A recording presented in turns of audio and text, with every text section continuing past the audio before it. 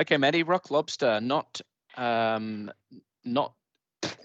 relevant, I guess, to a lot of regional Australia, but incredibly important to some. And notably, I guess everyone's well aware of the China impost on sales, which has made things very difficult for the industry over the last 2 or 3 seasons. So fascinating to hear from you today on how the industry's travelling and tracking in a market that's largely ex-China, or is it ex-China?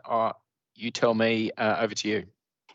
Thanks, Mark. Yeah, we all know the story, I think, by now of the rock lobster industry, the Western and the Southern rock lobster industries, and just how, for all the wrong reasons, they were the poster child for COVID and our trade issues with China in 2020. So we had, prior to 2020, we had a situation where 90% of our live and chilled exports went into China. So we were a very, very reliant market on that Chinese demand, particularly around events like Chinese Lunar New Year and so forth. Then, as a result of COVID in early 2020, and then China's trade ban on Australian rock lobster exports later in the year, the bottom absolutely fell out of the market. So the past 2 years has really been a story of domestic producers trying to find those alternative markets. I think everyone will have seen on their local fishmongers' shelves over Christmases past. We've seen a lot more crayfish coming onto the market, which has been gratefully received, but unsurprisingly, it's not quite at the price that China would pay. So while it's been a good alternative market, it really hasn't been something that will properly replace the China market. So as a result, we've also had the industry going out to look for alternative export markets, unsurprisingly. Probably unsurprisingly, what we've seen is an uptick in exports to Hong Kong and Chinese Taipei. They were the markets that rock lobster went into prior to the Chinese-Australia Free Trade Agreement coming into place, and they're usually staging points for re-export into China. But both the price and the volume is far, far, far lower than when it was going direct into China. Also, it's seen some growth and some growth potential in Vietnam, US, Korea, Singapore, and Malaysia, but they're all from very, very small bases, and they obviously are still in their infancy.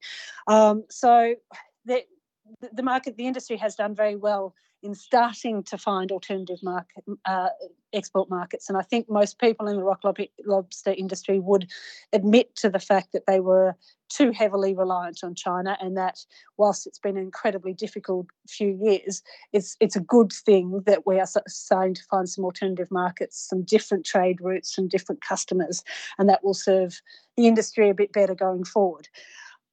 What has been the key issue outside of volume is, unsurprisingly, price. So in 2018, 2019, Australian exports were receiving somewhere around $60,000 per tonne.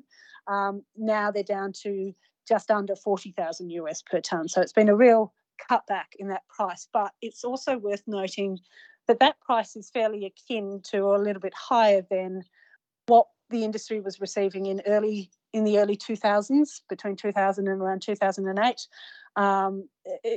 prior to that China market booming.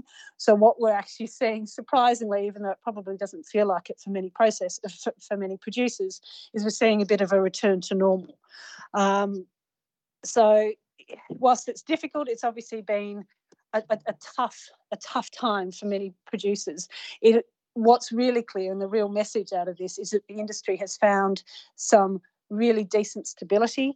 There is no indication that we're going to head further down in either prices or volume or exports, and really the growth potential is all in the upside, and everything is looking more positive than negative for an industry that's been pretty besieged.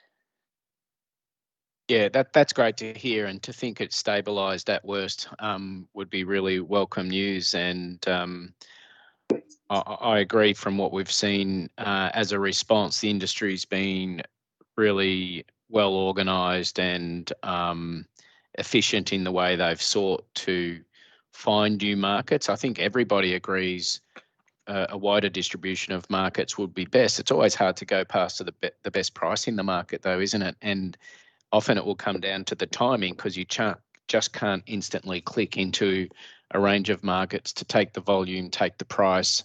But I think there's a lot of green shoots here, and let's hope that the industry can move forward again.